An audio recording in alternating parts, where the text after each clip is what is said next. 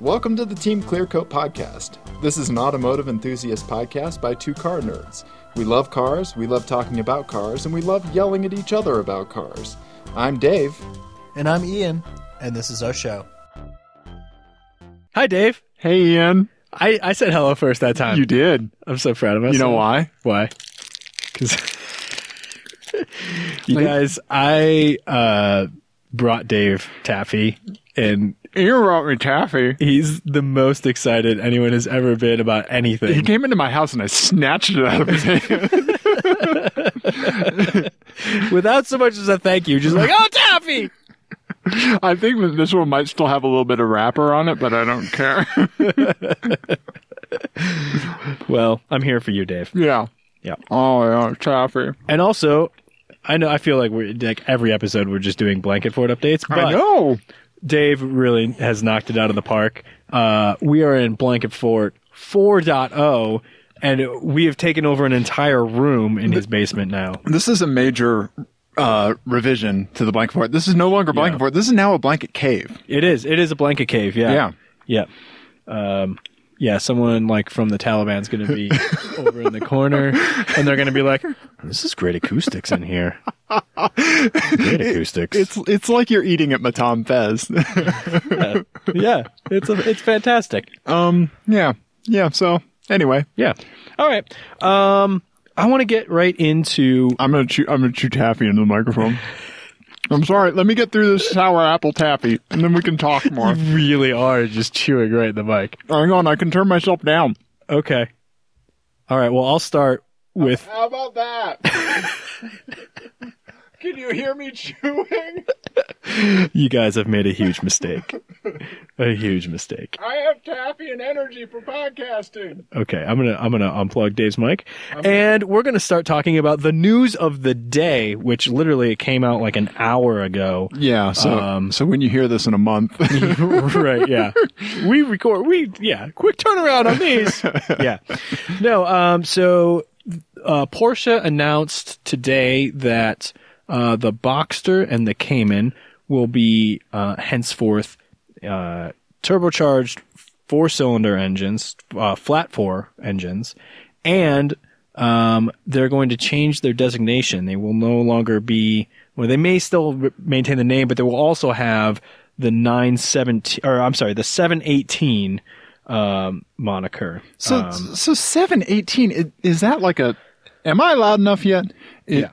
Is that a number that has Porsche legacy? 718 seems like it was just out of nowhere. It does. It does. Okay. So it does have legacy, and it has mid-engine legacy. So they had a Le Mans car.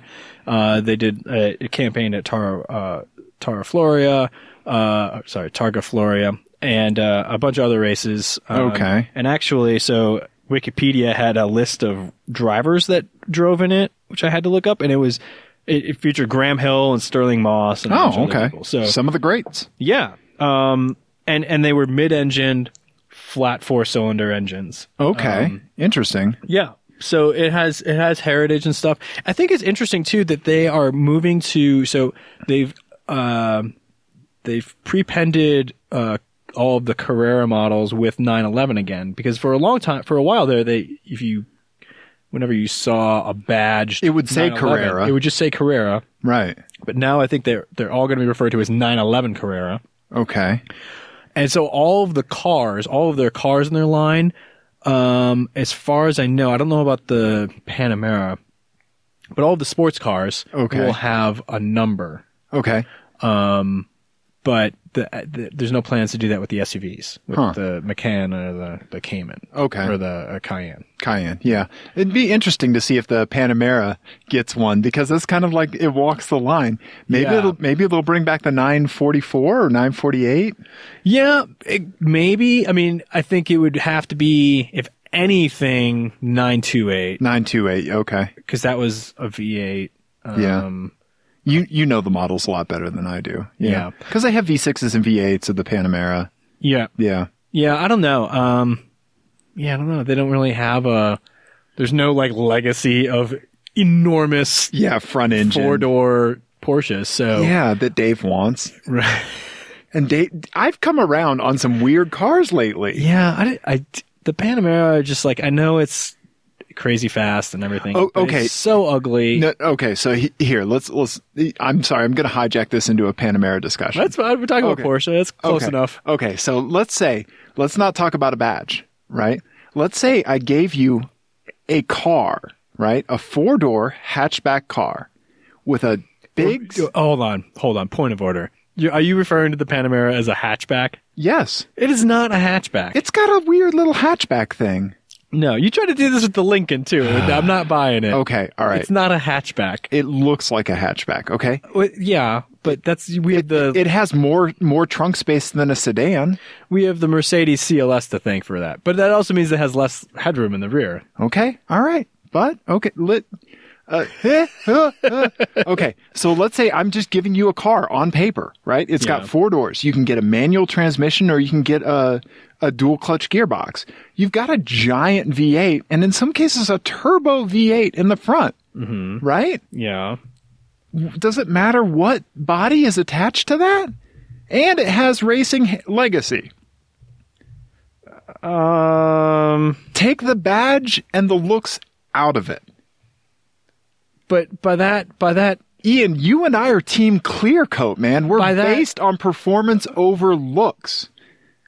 Not to say we don't like looks. but okay, here's the thing: is that car is no matter how fast it is or how much racing pedigree is in there, it's not a sports car. It's a luxury car. Uh-huh. And so I think looks do matter more when it comes to that. You know, I think a Subaru STI can get away with being fucking ugly. Right, because it's really utilitarian. Right. Okay. But A luxury car can't. right. If No, that's a valid point. yeah. I'm sorry, I keep interrupting. Finish your thought. No, I was gonna say, if a Rolls Royce was ugly, you weren't gonna be, no one would be like, well, but it's super comfortable. Right. That's all that matters. Okay. No, that is a big part of what makes a luxury car is the way it looks and its presence and how you feel when you walk up to it and how you feel when you get in it. Okay. I feel like anything with that size of a turbo V8 and those kind of brakes, that's a sports car in my opinion. Yeah. So I'm more likely to overlook looks with it than I am to get hung up on them. I do. Can you get the Panamera with a manual transmission in the U.S.? I don't know. Okay. Anyway. Yeah. Yeah. I don't know. So that's my Panamera. Oh, it looks I'm like sorry. not after 2014. at Okay. least. So, okay. The internet has solved that. Yeah. Okay. Yeah. All right. So, I don't remember where we were going. We with were that. we were talking about Porsche changing the numbers and stuff. Yeah. Oh, yeah. So I actually have, thought about this a while, for a little bit now because of the, kind of in the larger context of car makers moving to alphanumeric naming systems. Yes. Especially, God, we're going to talk Lexus about and them. BMW. We're going to talk about them in every podcast. Lincoln, Oh, yeah. Yeah. they have great names in their heritage, and They do. and it's mostly because of the emerging markets, right? Like China and India and all these other Yeah. places that are starting to buy cars, and they want to move to global brands and everything. Well, you can't just slap an English name on a car and then sell it with that name around the world. Right. Because then maybe that name, like in English, translates to "we want to punch your baby in the throat" in whatever languages this car is being sold in. Yeah, exactly. Yeah, like throwing 3 letters at it kind of solves that problem, or a number. Right. But Yeah. it's disappointing, I think, when I don't like it because I'm like, well, what's an MKZ? Who gives a shit? Even- What's an RLX? even for cars that don't have cars that don't really stand out to us, like you can say something like Acura Vigor, right? And we get we know that. The legend. Yeah, the legend, Yeah. right? Yeah, or Yes. like the Ford Probe. Yeah. Right? Oh, yeah. Right, but we have that reaction to a Worst name. That's not helping, Dave. Don't bring up the Ford Probe in an argument about why car makers should use names instead of numbers. Okay, I will challenge any of the Team Clearcoat listening audience. If you ever owned a Ford Probe, I will almost 100% guarantee that you loved it, and you need to write us an email to tell Ian that it was a cool car and you loved it, and that's okay. So I wasn't saying that it wasn't a cool car. My grandparents actually had two. Okay. They had a Probe and then they had a Probe GT. Ooh, turbo. Yeah, and they were both stick shift. They both got crashed into wildlife of some sort. Oh. They live in Wisconsin. Yeah, deer. Yeah. And but they were cool cars. That's a terrible name for a car. I know, but it's a name. Like it's not numbers. Yeah. So did you see that the new Bugatti rectal exam just came out? Like that's basically what it was. Like, the Bugatti cavity search. Yeah. No, nobody's gonna buy that. Yeah, it's erring on the side of safety just to throw numbers and letters at something, you know. Right. And then you can back it up and say it's an acronym for, you know, something, but really, like, I don't know, give us Acura Legend. Yeah. Lincoln Continental. Yeah. You knew exactly what that car was before you even saw it. Now let's talk about cars that have bucked the trend of that. Hold on. Hold on. Okay. Can we circle back to Porsche really quick? So the exception is, I think Porsche and BMW, to me, are kind of an exception to this because there's racing heritage directly related to their I'm going to bring alphanumeric numbering scheme. That's it. No, and you and I were actually going the same place. Oh, okay. Because I want to bring up an exception to it as well that doesn't have racing pedigree to the degree that BMW and Porsche does. Ooh, let me guess. Can we play? Can I? Of course, yeah, we can. Is it a Mercedes? No. Oh. Give me a hint. Well, I just thought of another one. I have two. Oh. Well, and there's something in common with them. They have something in common. Is it windows that only go halfway? No. Oh. I was going to say SVX. It's the country they come from. Japan. Nope. Germany. Sweden. Saab and Volvo. V70. 900, yeah. 850, yeah. right? Yeah. Yeah, the Saab 900, 93, 9000, 96, right? Mm-hmm. Like, these are all cars that, you know, we really love, you know, except for the Saab 94 and 97. Right. But we really love, and it's okay that they have those truncated, you know, just numeric names. Well, and I think European car makers did that a lot more often, right? Because there are so many languages, like, within just a small radius, except for the English, because they don't give a fuck. Everybody speaks English. Right, yeah. So that's why European car makers do that. Right, yeah. More than anyone else. So in typical Team Clearcoat fashion, we've presented something that we don't necessarily We had an opinion on, and then argued ourselves out of that opinion almost immediately. Like neck-snappingly fast. Yeah. But I don't like it. I'm gonna bring it back and make it a concise This thought, is a safe blanket almost. Cave.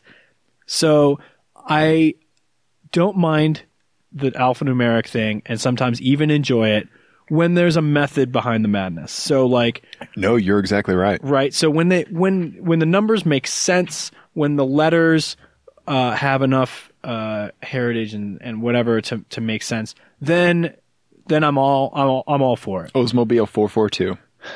Yes, great. Yeah. That's another good example. Yep. You know, like things that like because it had 4 barrel carb.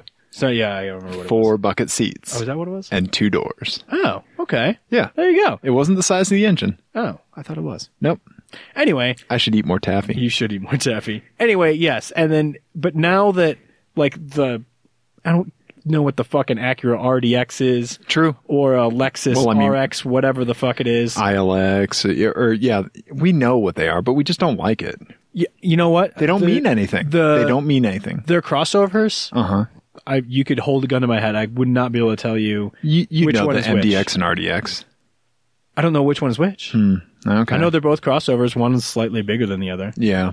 But Yeah, and that seems weird that like the RDX is the smaller one because it is, but and the MDX is the bigger one. But if like I'm just thinking from like I don't know, a reaction to letters, I think the RDX would be bigger because it's later in the alphabet. Does that make sense? Or do I have some kind of weird like synesthesia learning disability I don't know. where colors equal numbers in my mind? I'm not sure. Don't we all think like that? I don't know. They just don't. They don't mean anything. So I don't. Okay. Huh. I don't know. Weird. I think that's supposed to evoke the NSX.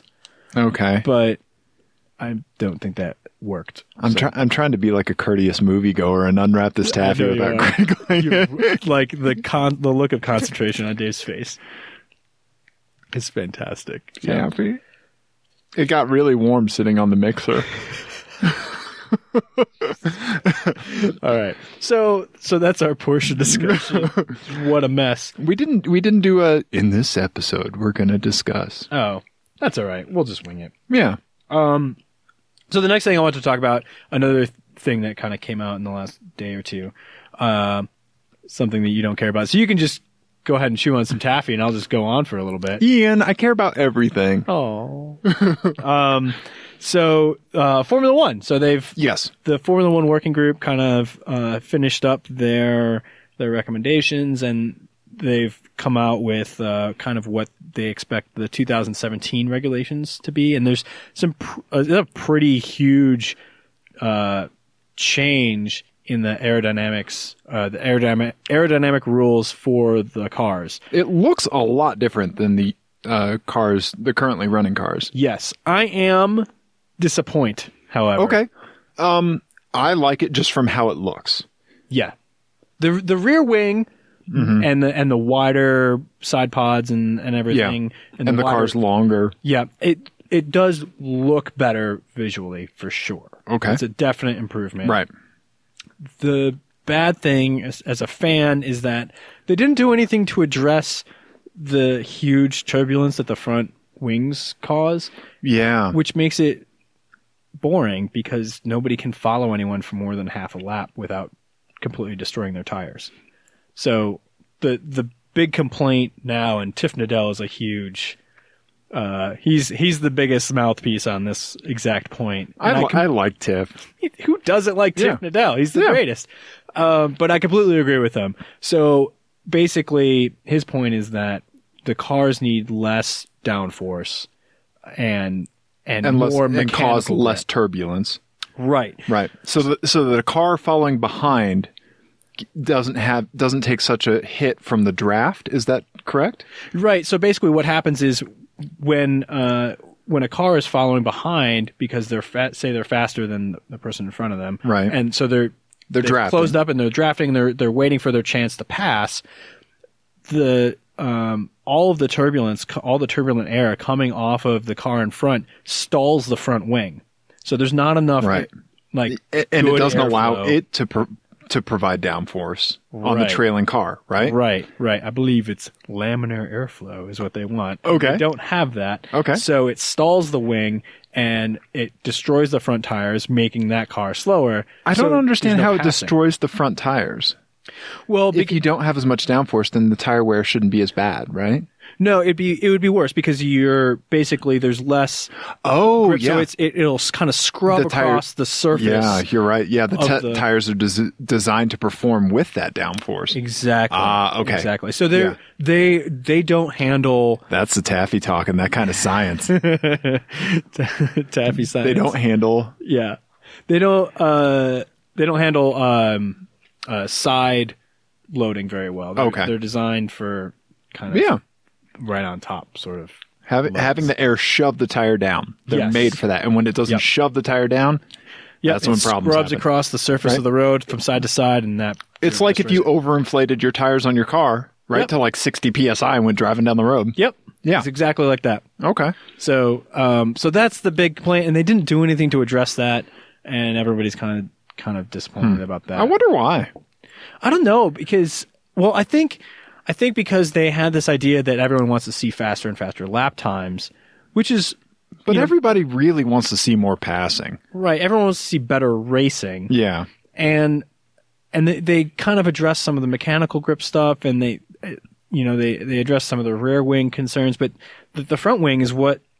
That's the biggest deal, where you have to have clean air in order to have any sort of downforce on the front.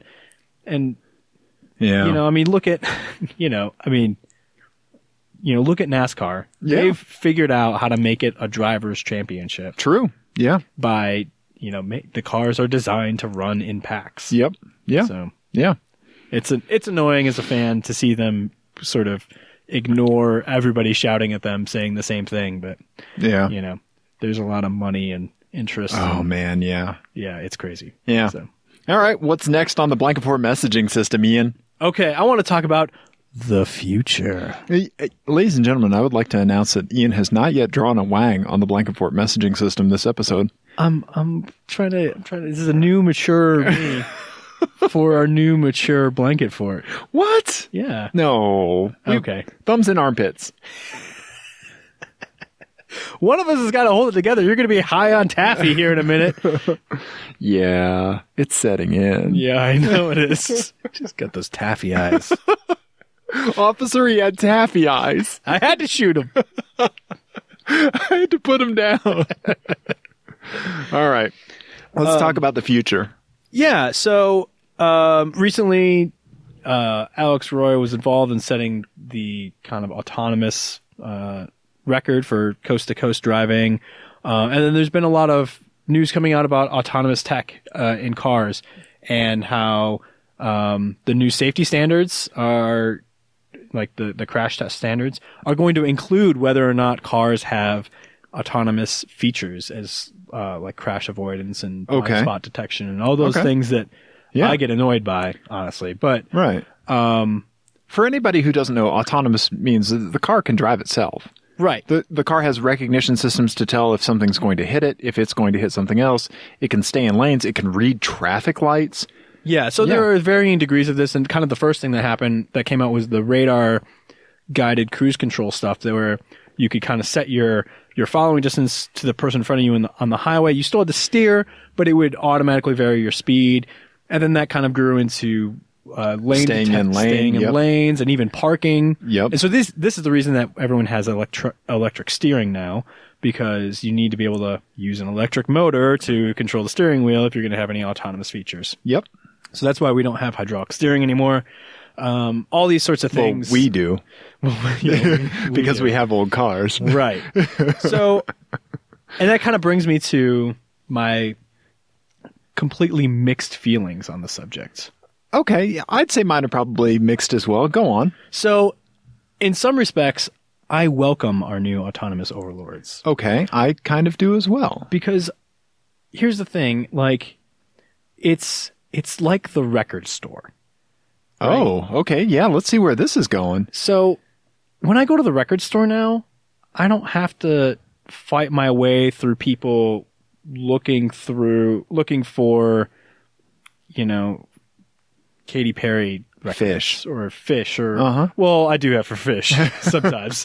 We are in Denver, but you know what I mean. Like it's the record store is a place for, I don't want to sound too snooty, but connoisseurs. It's for people who are enthusiasts who are there because they care about the things that they buy and the things they consume. Okay. So autonomous cars is going to do more to separate the idea of commuting from the idea of driving.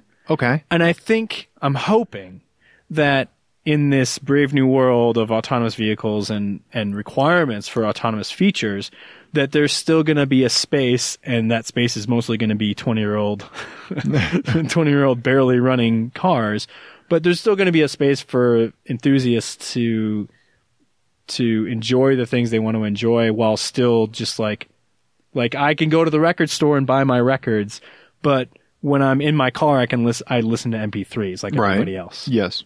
It's going to be the same sort of thing. Okay. I'm glad you brought that around. Okay. I feel the same way. I feel like commuting sucks sometimes. Sitting in stop and go traffic blows. And if I could just hit a button and let the car take over, that would be so great.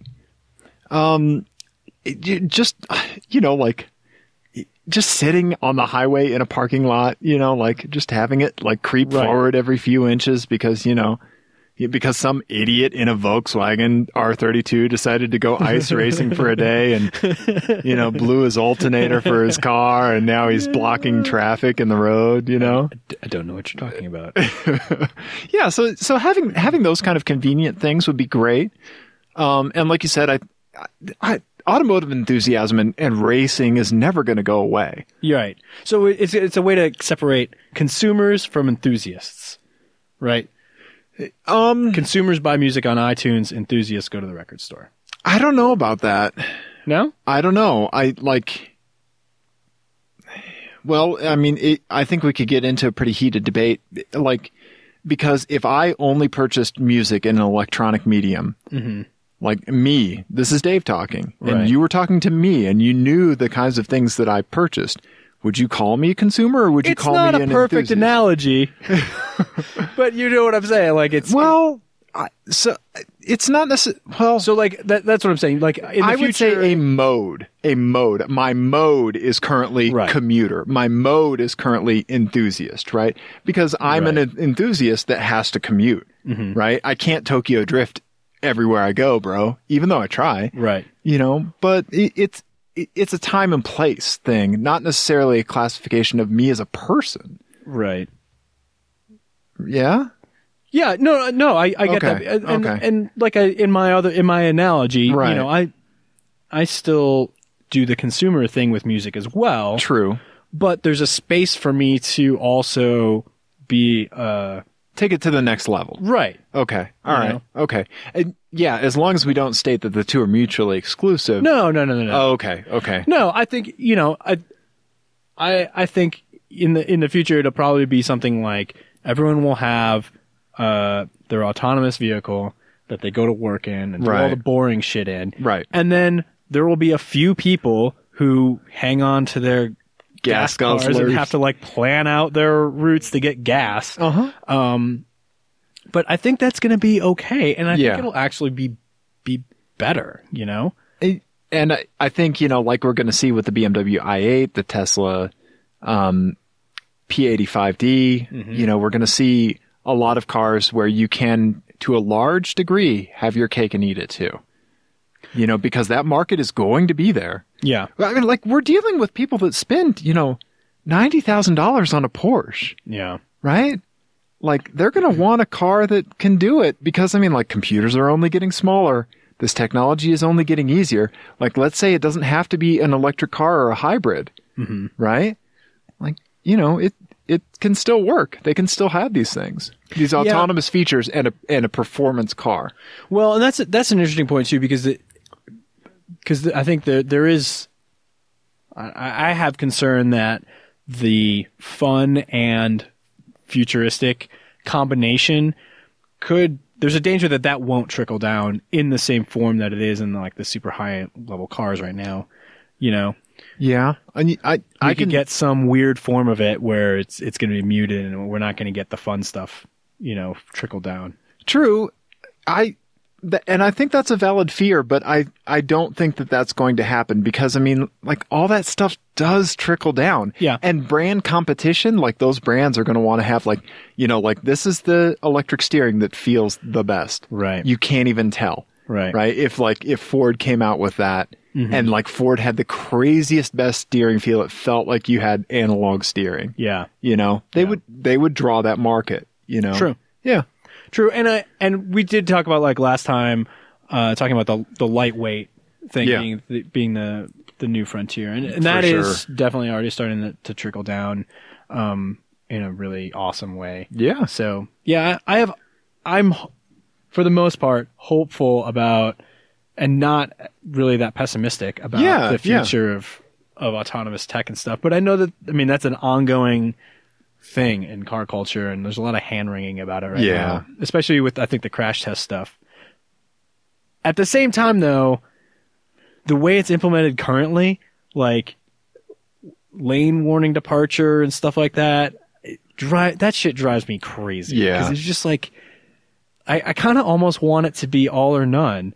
I don't want the half measures because I feel like they almost make things more dangerous because people feel like they don't have to drive the fucking car. Okay. I can see that. You know? Yeah. Yeah. It's kind of slowly eroding, like, the senses that you need to drive on a daily basis. Like it's a cop-out, like, oh, well. Yeah.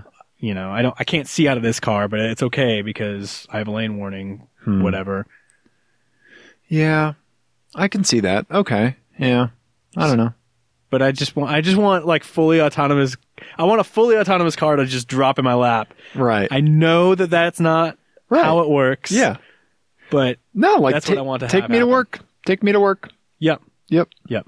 Yeah. Exactly. Yeah. I'm not going anywhere fun. Take me to work. Exactly. So, okay. So I was on my way home from work today because I was working from my new office, right? Mm-hmm. One of the rare days I work from the new office, right? Okay.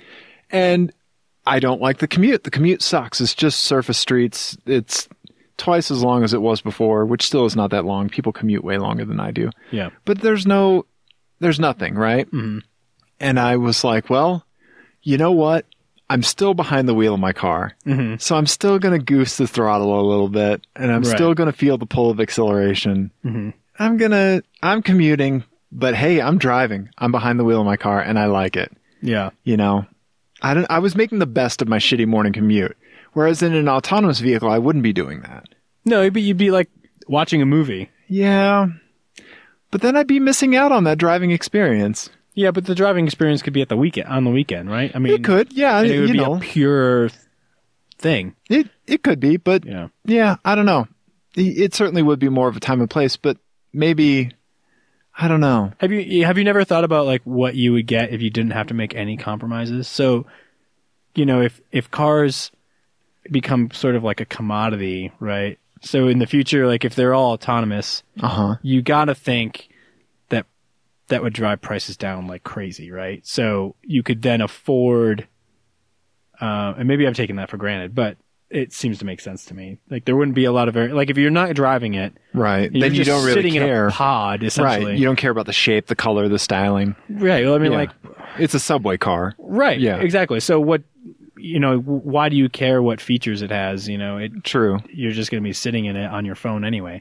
So then that drives prices down. So we all have essentially Trabants, right? It's like living in a dystopia, right? Right.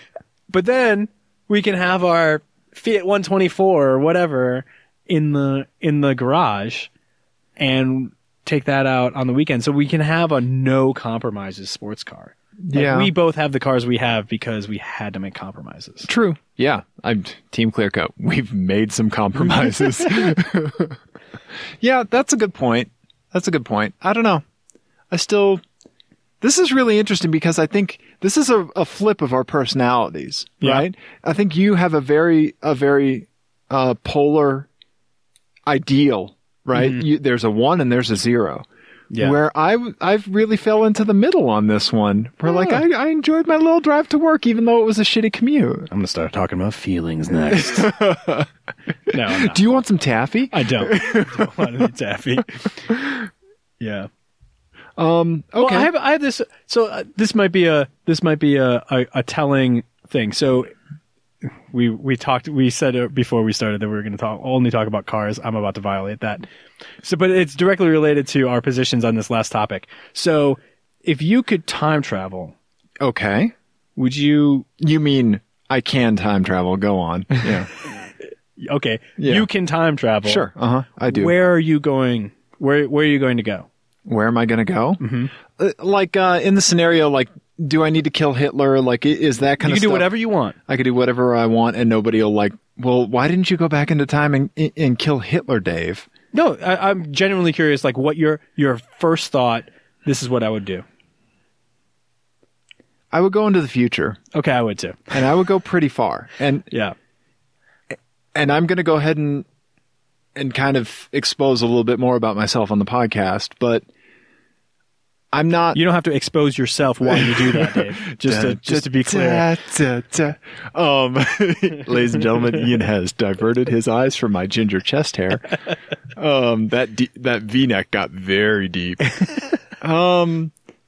So I would go into the future if I could, and my motivation for that, if anybody is interested, I don't consider myself a religious person, right? I don't believe in God, but I don't have a problem with people that are religious, right? Me and everyone else is going, where is he going with this?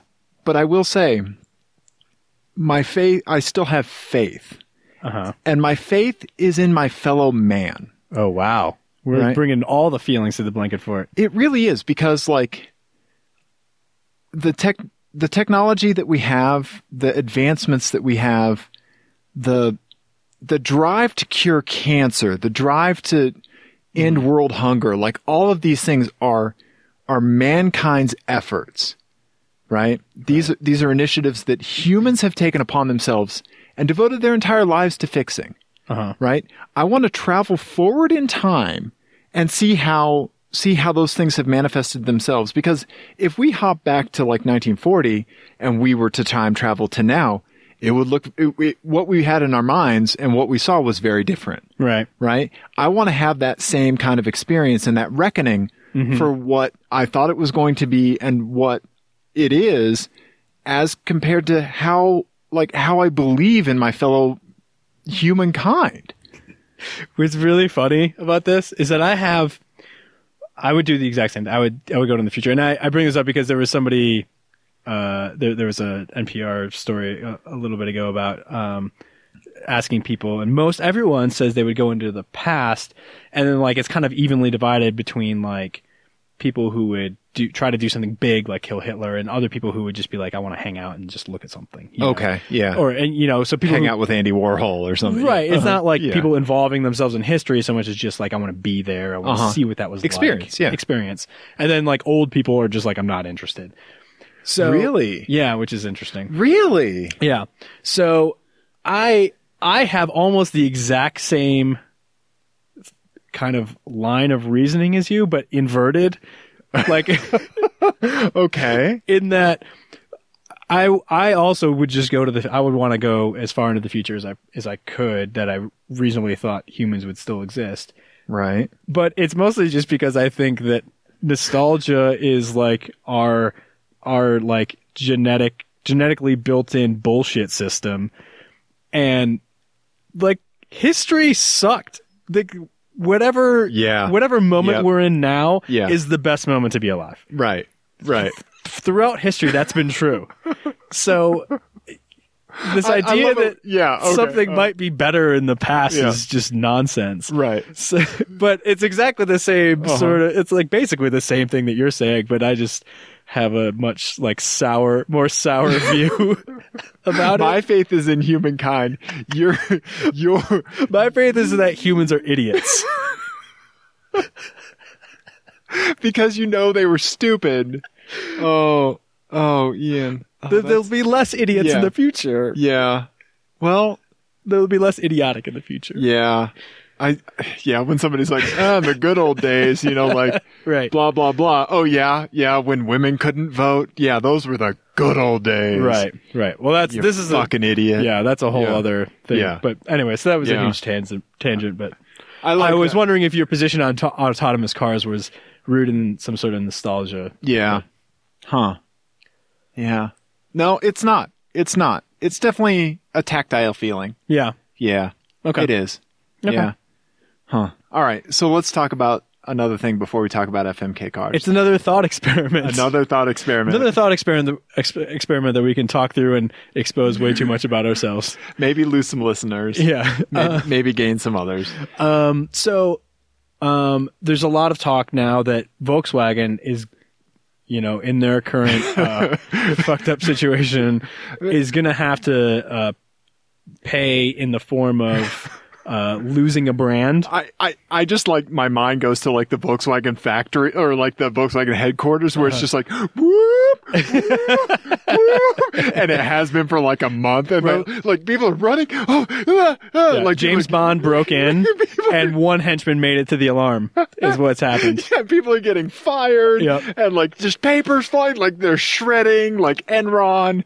Yeah, Having Enron parties all over. Uh-huh. Yep. Yeah. Yeah, so there's a lot of speculation now that the fines and recall fixes and everything else, and then just loss of sales because of loss of sort of Consumer faith. consumer faith and everything Yeah. else is going to be so great that they're going to have to shed a luxury brand. I'm skeptical that that's going to happen, but In order for Volkswagen to survive, yeah. But I think they'll probably come out without having to sell off anything. Yeah. But if they did, Let's say if they did, let's play pretend future. yeah, because we have a podcast with time to fill. Yep. That needs filling. So in the scenario that Volkswagen has to sell off one of their brands, so we're talking, Skoda, Skoda, Audi, Volkswagen, or Lamborghini, Porsche.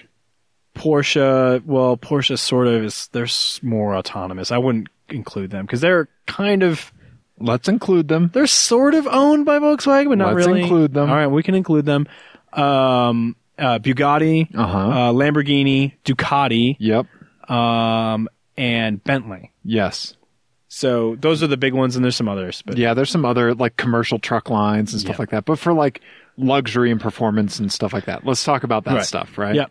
Okay. So Ian and I were discussing this a little bit before, and he posed the question, which brand would you want Volkswagen to sell off and why? And who would you want to buy it, and what would you want that evolution of that brand afterwards to be? Yes. Okay. So you go first. Okay.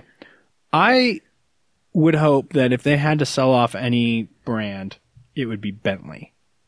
Okay. And that they would, that Ford would buy it. Oh, I see where you're going because this is going to come back around. It's going to come back around to Lincoln. Oh. As in all things lately. I don't know why I'm so obsessed with Lincoln lately, but it would allow Ford to basically have a tiered luxury Yep.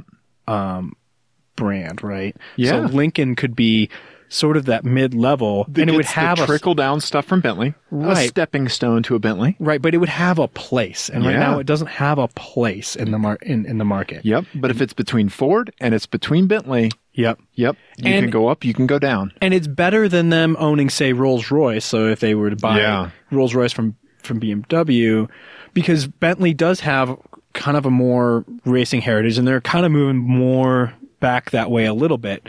So it would kind of dovetail with their Ford performance stuff that they're doing and everything else a little bit better than another luxury brand. And it might just, they might, fall ass backwards into a direction for Lincoln. Yep. Which desperately needs one. That would be amazing.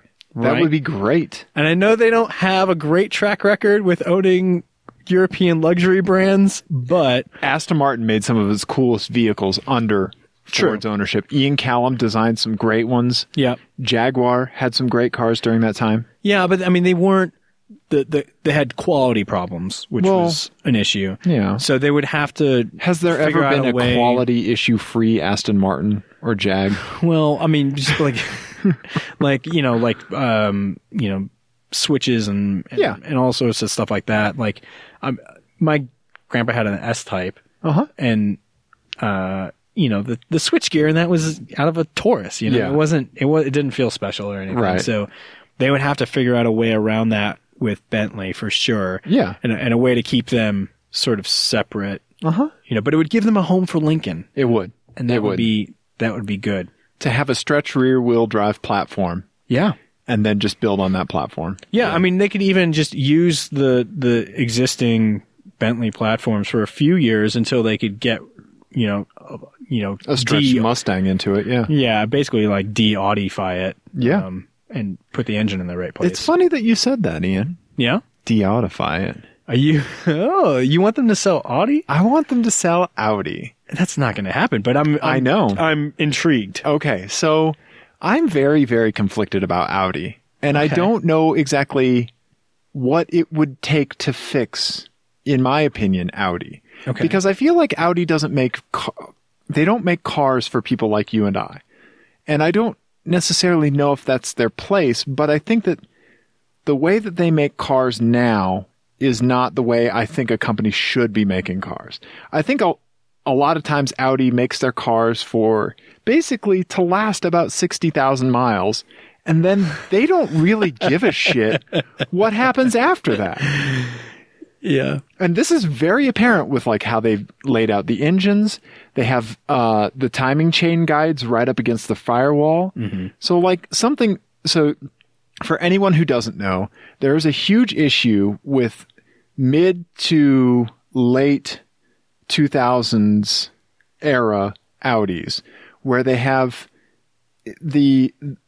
there's a part that goes bad. It's a timing chain guide. It's a plastic guide, mm-hmm. but it costs about $120 for a replacement part.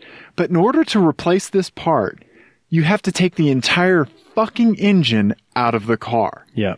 You have to do that. Yep. The whole engine has to come out. It's possible to do it on the V6s without taking the engine out, but it's not fun. Yeah. You've got to take the V8s. You can't. You can't. You have to take the engine out, right? Yeah. So any company that has something like that, right, is not building those vehicles to last.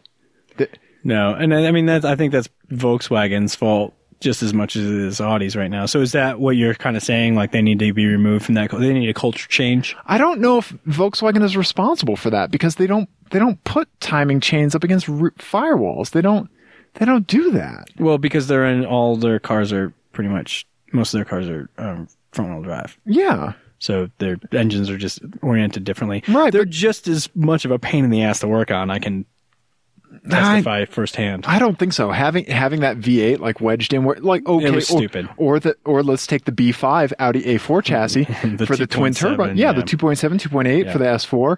If you had the turbos go, which turbos blow out because guess what? They spin at 120,000 RPM. Yeah. They don't last as long as engines do. Turbos go out. You got to take the engine out. Yep. Take the engine out. Like that's a car manufacturer that has that. Like knowing that these components could fail, mm-hmm. right? Not could fail, but eventually will fail. And the only way to fix them is to pull the engine. Doesn't have automotive enthusiast people like at the core of their brand, right? No, and I don't think Audi really. Yeah, they did. Ever did. Yeah, I mean, the Quattro. Yeah, I mean they went racing and they were successful, but. They were crazy successful. But the engine's always been in the wrong place. Not necessarily. Oh man, my friend Lex is going to be really upset with me for this conversation. But I don't think I wouldn't put Audi in even the top 10 of like enthusiast brands. I disagree. Yeah, I disagree. The Quattro, the B5 S4, like if you just take these cars and say like. They're in perfect working order. Nothing is going to break, right? Like the S4 destroyed everybody when it came to touring car championship. Yeah, but in street car form, so they weren't. I'm not saying that there wasn't an enthusiast base because there absolutely were, and there continues to be an enthusiast base for Audis, and rightfully so. But they're not drivers' cars. I don't know. They've always had like really sporty suspension at their core. Yeah. They've always had, like, you can still get manual transmissions in Audis. Yeah. Like, I disagree with that. All right. That thing that I kind of forgot what you just said, I disagree with. That they're not, there's a difference, I guess, between an enthusiast base and being a driver's car. They're not oriented to be a driver's car. I would disagree with that. They're engineered for safety and status. I'd say somebody like Volvo is engineered for safety first, whereas Audi's engineered more for enthusiasts. Okay. Yeah, more of a driver's car. Yeah. I don't know. So what would you want to have happen with Audi? You know, I didn't think that through. In typical Dave fashion, I didn't think that through, but I kind of want Audi to float. You want them to be their own brand? But then again, like I think of the Audis that I don't like, right? Like let's say like the Q5 and, stuff like that. The crossovers, like let's say somebody else bought Audi and they took care of the crossovers, right? they did the crossovers. Like somebody like Lexus, or Acura, or, like one of the Japanese manufacturers, right? They took over the crossovers, and Audi could still do big luxury like they do in the A8, and still do enthusiast cars like the S5 and the R8. I don't know, and how that would change. I don't know. I just want to see if Audi was all alone and could just be Audi, what would happen? That's interesting. Yeah, I've never thought about that, because I think most of the speculation has been around either Lamborghini, of course, or Porsche. Yeah, because Porsche's already almost on their own. Yeah, and so a lot of people think that they should break out. Yeah, which almost makes sense, except for their cash cow shares a platform with all of the Volkswagen Audi SUVs. So it does. And now the Bentley SUV. Yeah. Anyway, so that's a fun thought experiment. It is. I think I want Ford to spend some money on everything, because I also thought they should have gotten into F1 when Volkswagen couldn't get in, but that didn't happen. So.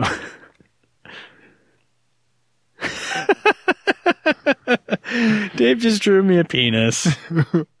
Blankenfort messaging system. Yeah. His penises are a lot more like well drawn than mine. That's dropping out of art school. That's what that gets you. going to art school for a year and a half. Yeah. Yeah, failing some painting classes. Did you fail painting? Yeah, I did. How do you fail painting? You don't show up. Oh, well, that will do it. Yeah, that does it. Yeah. Hey, Ian. Hey, Dave. Let's play FMK cars. Yes. All right. Let's Blanket Cave High Five. I'm still calling it the Blankenfort. Yeah, Blankenfort's more fun than Blanket Cave. Yeah. All right. Oh, God. Okay. Can I go first? Absolutely not. Yes, please go first. Okay. All right. I'm going to get the easy one out of the way first. All right. Okay. These are car alliterations. Oh. Okay. Okay. This is American Classics Edition. I love alliteration. Do you? Yeah. Okay, so first up, let's go in alphabetical order. Okay. We've got the AMC AMX. Oh. Boom, yeah. There's the picture. All right. Okay, American Classic Alliteration Edition. Wow. Up next after the AMC AMX, let's go to a Chevrolet Corvair. Ooh, okay. So I tried to get every car from 1970 for this, but they stopped making the Corvair in 69. Yep. Or maybe 68. Thanks, Ralph Nader. Thanks, Ralph Nader. I love the Corvair. Yeah, it's cool. So this is a 69 Corvair versus... I don't know that much about them. Yeah. As far as like engine availability and that kind of thing. Like, what was the sporty Corvair? Monza. That was the Monza, the turbo. Yep. Okay. Mm-hmm. And then up next we have Dodge Dart. 1970 Dodge Dart. Well, that's got a shaker hood and the whole thing. Yeah, right? Yeah. Pretty sweet, huh? That is pretty cool. Okay. So which engine does that Dart have? I don't know.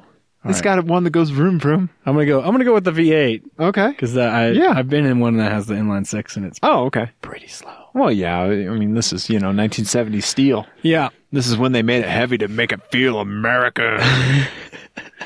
Yeah. All right. Channeling Mr. Regular. Yeah.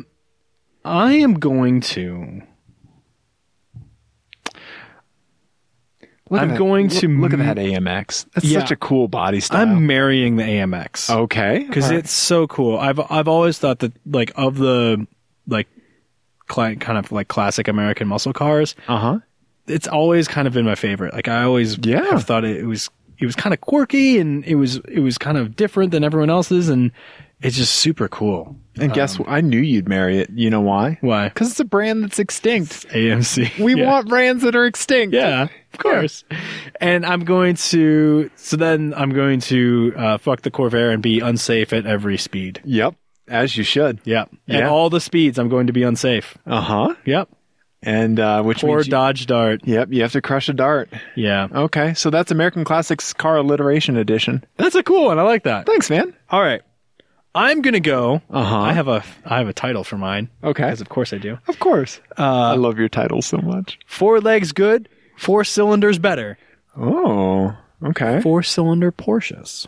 Oh. Since we were talking about the... You're going to have to show me pictures of these because I'm bad with Porsches. Well, the first one, I don't think I will. Okay. We're going to go with the... Fine. I didn't want a picture. Well, anyway. no, I mean... I'm just going to eat some taffy. Oh my God. Taffy my feelings. Fucking taffy. You bought it. Yeah. The first one is, you will know, the 356. Okay, yeah. We'll go with the... All right. Yep. Okay. Classic 356. Yep. Such a beautiful little car. Very, very cool. Yeah. The next one, 944 Turbo. Okay. I do know what that looks like. Yep. Okay. The next one is the 968 Turbo S. Okay, So I need a it looks picture. sort of halfway between the 944 and the 928. Oh, I actually really like that. Yeah, they're really cool. Oh. Let me see the 944 again, because maybe I don't know what a 944 looks like. You do. They're pretty close. Okay. You're pretty close. Oh, okay. All right. Yeah. Yeah. Okay. The 944 is a little more like angular, Yeah. and the 968 is a little more like 928-ish. Okay. So I'm going to kill the 944. Oh. Okay. Did not see that coming. I'm going to marry the 928. 968. 968, thank you. Yeah. And I'm going to F the 356. Okay. And I'm just going to tootle around with it's going to be a 356 Cabriolet Spider. Yeah, 356 Cabriolet. I'm going to tootle through the canyon roads. That was the sassiest thing you've ever said. It's going to be a cabriolet. It's going to be a Cabriolet. It's going to be the convertible. Okay. And when I was in the year 2000, in the year 2000, I was about to move to Colorado. I took a giant road trip to go out to Camp Pendleton to see a friend of mine who was in the Marines. Okay. So I drove from Kansas City, Missouri, land of delicious barbecue, to San Diego, California. Yeah. On the way, I knew I was Land of drunk Marines. Land of drunk Marines. 29 palms. Yeah. I knew I was going to be moving to Denver. I had a job lined up, right? And so I took this big road trip, and part of the road trip was that I was going to find a place to live in Denver. I was going to stop. This is the year 2000, man. Like finding a place to live was pretty hard online. Yeah. Back then, like you kind of had to go there to like really see some stuff, right? Sure. We didn't have Google Street View for you to see all the 19 check cashing places across from a place that you didn't want to live when you first moved to Aurora, Colorado. Yeah. Right. So I came to Denver, I found an apartment, and then I continued my drive to San Diego. I went down through Durango and Four Corners. Oh, awesome. Beautiful drive, right? Yeah, cool. And when I was down through Four Corners, driving through the desert, coming the opposite way, there was just Porsche 356 after 356 after 356. Oh, wow. Like there must have been some kind of rally or something, but honestly, for like 8 hours, I just saw insanely mint road rally prepped 356s just like I can't even do the Volkswagen burble. Yeah. That's awesome. It was so glorious. Yeah. That's really cool. I would love to take a mountain drive like that in a 356. Yeah. Very cool. All right. All right. Cool. Okay. Oh, Ian, I've got a good one for you. Okay. Oh, yeah. Dave was almost as excited as he was when he saw the Taffy after he wrote this one. Ian, you're going to love this one. Okay. I'm ready. Okay. This one's called 1989. Okay. All right? All right. Don't think Taylor Swift, because this is not it. I wasn't. Okay. Cars from 1989 Yep. that have an album from 1989 stuck in the cassette deck. Yes. Please tell me Taurus SHO with an NXS album. Close, but no. Okay. So 1989 was my favorite year for music. One of my favorite... Really? Yeah. Okay. One of my favorite albums, Pixies' Doolittle, came out in 1989. Oh, okay. Tribe Called Quest came out in 1990. De La Soul's 3 Feet High and Rising came out in 1989. I'm guessing none of these good albums are in these cars. Oh, Ian, you're wrong. Oh, okay. You're going to want every single one of these. This is not being mean. Oh, okay. Okay. So first up, we have the beloved Ford Taurus SHO. Yes! All right. With Pixies' Doolittle stuck in the cassette deck. Okay, Mary. Hang on. All right. Just think. All right. Now, in this scenario, you are driving the car and you live with the car in the city that the band is from. Whoa. This is important. So the Pixies are from Boston. Okay. Okay? So you have an SHO in Boston, and this needs to be considered. So presumably I'm just going to be, the car will be totaled in 5 minutes from a drunk Southie. We might have a fan in Boston. Don't be mean. All right. Okay. All right. Up next. I'm just saying it's the only place I've ever seen someone speed up for a red light. From like half a block away. Yeah. Okay. All right. Up next, guess what else came out in 1989, Ian? I don't know. Paul's Boutique. Oh, that's right. Okay. All right. And that's in the cassette deck of a Cadillac Fleetwood from 1989. I need to look up what a Cadillac Fleetwood. I didn't even remember what that looks like. And you're driving this through the streets of New York City. Just low and slow and rocking Paul's Boutique, baby. All right. Through NYC. Okay. All right. Oh, wait. I got to look up. 1989 Cadillac Fleetwood. 1989. I should have pulled up a browser tab that had that. Yeah. A lot of help you are. Oh, God. There's one more. Oh, God. Yeah. Not the golden age. No, but like it's kind of cool. Yeah. And like you're rolling through the streets of New York City because it's not going to matter how fast you're going. Yeah. Can it be in burgundy as well? Oh, hell yeah. The interior could be burgundy. Your name burgundy over burgundy. We're going to call you Burgundy Jones. My God, look at that interior. Yeah. Yeah. No, you need burgundy on burgundy on burgundy. All yeah. right. Uh-huh. All right. Yeah. All right. Yeah. Come on. Paul's Boutique NYC Cadillac. All right. You know what else came out in 1989? What's that? Jesus and Mary Chain's album, Automatic. Okay, I'm unfamiliar with that Jesus and Mary Chain album. Okay. I really only know their first one. Okay. They are from East Kilbride, Scotland. Kilbride? Okay. And in this, you have a 1989 Saab 9000 Turbo. Saab 9000, Ian. 9000? Yep. Man. And I'm in a small town in Scotland.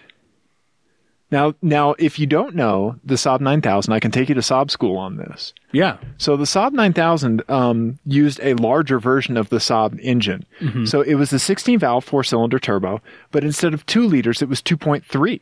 Okay. And it had a larger turbo. Typically, one of the Saab community members needs to correct me if I'm wrong, but I think it was the Mitsubishi TD04 turbo. Okay. I could be wrong. I can't remember, but I think it had a larger turbo than what was being fitted to the 900 at the time. All right. Because those 9000s, like modded, those are fast as shit. And actually, they had a much better suspension setup than the Saab 900. Interesting. Yeah. Okay. And I will say that the Saab 9000 did not have the engine in backwards like it did for the 900. So it was a transverse engine like it is in my NG 900, right? And so, I mean, you have that, you know. Right. All right.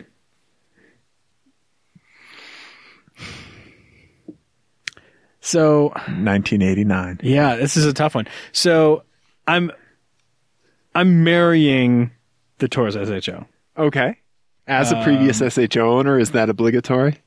I think it might be because as we talked about nostalgia being our own personal bullshit filter. Yeah. I have a lot of bullshit for that car. Yeah. Yeah. And you're just going to be listening. And Boston's okay. Boston's cool. And Pixie's Doolittle? Pixie's Doolittle's great. So I think that's my daily driver. And now I'm torn between the other two because Paul's Boutique and New York is cool. Right? Right? But Cadillac is less so. But you're in New York. It doesn't matter how fast you're going. You're in NYC. You just got to Yeah, I'm crushing the Saab. I'm sorry. Really? Paul's Boutique is too cool. And I kind of maybe do like the idea of cruising. Right? Cruising in Manhattan. You just get a slice. Yeah. Yeah. Yeah. Okay. Yeah, I'm into it. So I'm into it. You're going to do that for a day? I feel good about it. I've actually sold you on a Cadillac, Ian. Yeah, a big one. Yeah, yeah. With like 180 horsepower out of a V8. Yep. And a lot of iron to pull. Yep. Yeah. Yep. Is it one of those things that stops moving about like 30 minutes after you get out of it? Yes, it does. So how would you answer that one? I would marry the Saab. You would marry the Saab, yeah, and I would have to I'd have to F the Cadillac. Yeah, yeah, and then that means I'm crushing the SHO, which it's a bucket list item for me to drive a Taurus SHO. Well, it's not that cool. No, I need to, Ian. All right. Yeah. Don't you tell me what my bucket list can and can't be. Okay. Yeah. All right, 1989, Ian. That was a good one. I liked it. Thanks. That was a really good one. I got so excited writing that. I just kept thinking like, oh, in this car. No, that's a good one. I like that. And I like the twist of having the city with the band. I like that kind of stuff. That's awesome. All right, so this one is just patently ridiculous. Are you being super mean? No, I'm not. It's just silly. Okay. All right. Okay. All right, so it's called, because I just wanted an alliterative title. Uh-huh. Cosplay in a cop car. Okay. All right. You do like alliteration. Yeah, it's the best. Okay. So this is dressing up as pop culture characters in cars that have been used as cop cars. So you're not dressing up as a cop. Okay. Okay. So the first one, we're going to go, I'm going to change up my order here for maximum comedic effect. I was going to say overdrive. Yeah. No. So the first one, Chevy Caprice. Okay. All right. Okay. Yep. You're going to dress up as the Joker, but the 1960s TV version. Okay. All right. Which is a little bit better, right? So you know about my thing with clowns, right?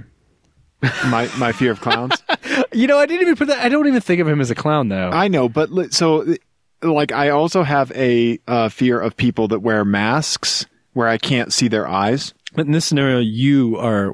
I know. Are you just worried about somebody showing up as Batman? No. I would to stop you. The Joker, it would be okay. And your dastardly deeds. Yeah, the Joker would be fine. But I'm saying if there's something else in here where I'm going to have to cover up my face, it might be an issue. Nope. Okay, go on. Nope. What else we got? So the next one is a Ford Crown Victoria. I'm clutching my body. And this was I'm girding my loins. The whole Ian, where are my loins? The whole reason are they down here? Yes, they're kind of this whole area. The whole reason I wrote this one is because I thought it would be funny to have you dress up as this person. Uh-huh. So Ford Crown Victoria, and you have to dress up as Snidely Whiplash. For some reason, who's Snidely Whiplash? It's a super the old wacky reference. Racist? No. It's from Rocky and Bullwinkle, and he's the guy who ties the girl to the train tracks in Dudley Do-Right. Okay. The Dudley Do-Right cartoons. Yeah. Okay. Yeah. So you can picture Snidely Whiplash. Yes. Okay. And then the last one, this is fucking ridiculous. A Dodge Charger. Uh-huh. What year?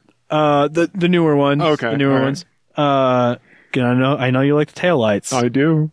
So you know that whatever's coming is probably not, because it's clearly the best car out of the bunch. It is. Princess Leia, Jabba the Hutt slave mode. Duh. That's what I wrote down. Jabba the Hutt slave mode. Duh. Like it was going to be anything else. Right. I mean, if you're going to cosplay as Princess Leia, you're going to cosplay as Princess Leia in slave mode. You know what? I'm marrying the Charger. Yes. And I will own that fucking Princess Leia outfit. Who says I can't wear it? Who says I'm not going to wear it? Not me. I gave you the option. Yeah. Okay. All right. Yeah. Because I want a Dodge Charger. Yeah. I'm okay with it. I don't know. I don't necessarily like the Dodge Charger. I do like its taillights. I don't know if I really like the Charger. I think it looks pretty good. Yeah. I like the way it looks. I'm kind of getting over all this high waistline, high shoulder line car design. I don't know. Yeah. But I mean, that's where we live now because of crash regulations. So I don't know. It's possible to design a car without that being so emphasized. Yeah. So, Ford Crown Vic, Chevy Caprice. Yeah. Basically, it's going to come down to Snidely Whiplash or the Joker. Yeah. Do you need a picture of Snidely Whiplash? Yeah, let me see a picture. Chevy Caprice. Yeah. Oh, okay. Yes. Oh, no. I changed my answer 100% officially. Ian, I don't care. But look at him. He'd be funny with that. I'm killing Snidely Whiplash. No. Yep. Okay. I want to see you tie a damsel in distress to a train track. I'm not going to do that. Okay. I'm going to turn you around. Okay. You said no, but you're going to say yes at the end of this. And here's why. Okay. So for a day, I'm going to cosplay. I'm changing the Charger to an F, right? Mm-hmm. So I am marrying the Chevy Caprice. Okay. And the Joker. Okay. And here's what I'm doing. I am donking the Caprice with a Joker theme? Question marks and big question mark. That's the Riddler. That's the Riddler. Oh. Who the shit was the Joker? Oh my God! I thought you were supposed to be the comic book guy. I like Marvel and indie stuff. I don't like DC as much. Oh, okay. Well, the Joker. Like Heath Ledger Joker. Yeah. Okay. Joker. Yeah. Okay. Yeah. Yeah. So, but yeah, I like it. You can still donk it. Still donk it. Old Riddler. Yes. The old Riddler theme. Well, the old Joker theme. Old Joker theme. Yeah. Yes. So 1960s Joker. I want to see what the 1960s Joker looks like. Yeah, it's my like the dad, Adam West one. Yeah. Okay. All right. Oh, geez. I have to paint my face white like a clown? Yeah. Oh, shit. Would you rather be Heath Ledger Joker? No. Oh, crap, Ian. But he was more of like a cartoon character. That doesn't make it better. Oh, it doesn't? I thought it would. No, that's too clowny. Yeah, crap. I thought it was the Riddler. Nope, I changed my answer again. I'm gonna marry Slave Leia Dave. All right. And you're gonna just choke it down and be the Joker for a day? Or are you gonna be Snidely Whiplash for a day? I'm gonna be Snidely Whiplash for a day. All right. And I'm twirl gonna that mustache. Yeah, I will. You twirl it. You twirl it hard. I just thought of another idea for FMK cars. Oh my God. Okay. We've gone, I'm guessing, like 3 hours. Yeah, I know. Okay. All right.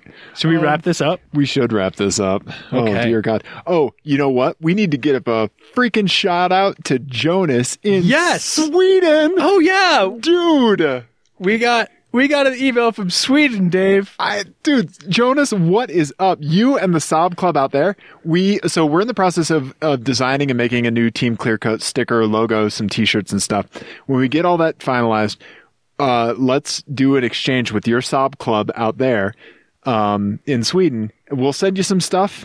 We'll send you some Team Clearcoat shirts and stickers. And if you send us some meatballs. You send us some well-designed furniture. And we make fun of Sweden a lot. We do, because like joking, like gentle ribbing, and then we get an email from Sweden. Oh God! And I want to go to I want to go to Sweden so bad. I really want. I want to go to Trollhättan and see the Saab Museum. Yeah. Oh God. Yeah. I don't know. Yeah. And I joined Jonas's Facebook group for his thing. I don't, it turns out, read Swedish, so I have no idea what's happening. It could just be pictures of Saabs and just like a bunch of racist stuff, and I would have no idea because I can't tell what's happening. But so you like a post and you don't know? No idea. It's like, who's up for clubbing baby seals? Here's a picture of my Turbo X. Yeah, exactly. Yeah, that sounds good to me. Hey, Jonas's English was better than mine. Yeah. Jonas, thank you so much for your email. Yes, thank you. Oh my thank God. you very much for listening. Dude, that's the best. And also, he had the greatest sort of review. I'm not sure if he meant it this way or not, but I'm glad he worded it this way. He said that he had listened to several episodes and, quote, hasn't regretted it since, which is just the best. Hasn't regretted it so far. So far, yeah, hasn't regretted it so far. That sounds like a compliment your father would give you. Yeah. It's the best. No, Jonas, honestly, man, I can't even begin to describe like how happy that makes us to get an email from you. It's so freaking awesome, man. We made a thing and someone from Sweden emailed us about it. That's crazy. Oh my God. Like we got an internet friend in Sweden. Yeah. Yeah. I'm sorry that you, Jonas, that you have an internet friend in Denver, Colorado.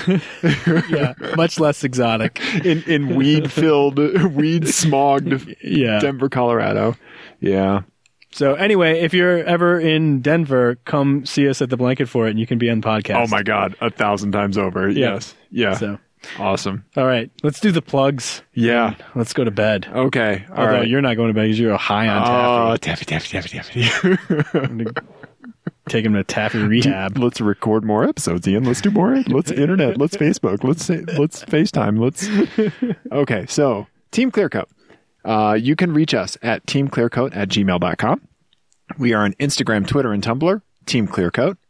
We're on Stitcher. So if you like Stitcher for your podcasting app thing, you can find us there. I haven't been so good about putting the episodes up on SoundCloud. Oh. Yeah. But it's only been the most recent two. Anyway, so SoundCloud, Player FM, TuneIn, other places, iTunes. Rate, review us, please, on iTunes. Yeah. I'm at NuckNuckGoose on Instagram and Twitter. Ian is at iRollSoHard, EYE Roll So Hard on Twitter and Instagram. And since we vowed to never talk about feelings again, I'll do your plugs for you. Yeah. That's all right. All right. Well, I think we covered some good ground. We actually talked about cars for like 90% of it. We did. I'm tired. Which is good. Taffy's worn off. Yeah. I just sugar crashed. All right. Let's end it before Dave falls asleep at the mic. Okay. Blankenfort high five. Bye, guys.